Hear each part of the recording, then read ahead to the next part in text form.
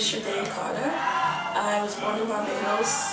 Me and my family moved to New York, and about 15 years ago we moved to Boston. About 12 years ago I was diagnosed with MS, and I felt it was the worst thing that could happen to me. I thought God was punishing me for something. But then one day when I was driving to work, I heard on the radio someone say that God never gives you any more than you can handle. It took a while, but I realized that's true. Because over time I've realized that no matter what, I can handle whatever comes. I mean, growing up I knew the basics, just from some readings and mostly from TV movies.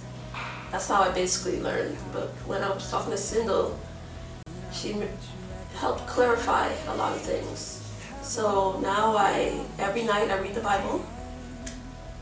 When I go out driving, when I come home, I thank the Lord that I made it home safe.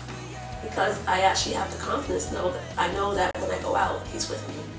From my readings in the Bible, I've learned all the trials Jesus went through, all the happiness He brought to the people, even those who didn't believe in Him.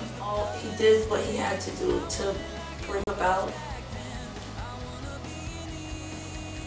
to help people realize their sins. And when He died on the cross, He made it possible so that when we die, we'll have some place to go to.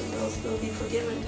For me to honor that, I want to do my best to live up to all His teachings. I realize that I still have a lot to learn, but I'm learning. And I've never really read the Bible in the past, so to be with a bunch of other people who want to learn, it makes it feel good. Can now honestly say I'm ready to follow the teachings and to live by the Bible. Whether tomorrow comes or not, right there in the present, celebrate what you have.